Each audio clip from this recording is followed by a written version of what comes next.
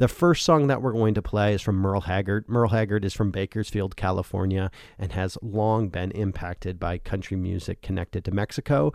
And the first song that we're going to play from him is no exception to that. The first song is The Seashores of Old Mexico, and of course, it's by Merle Haggard.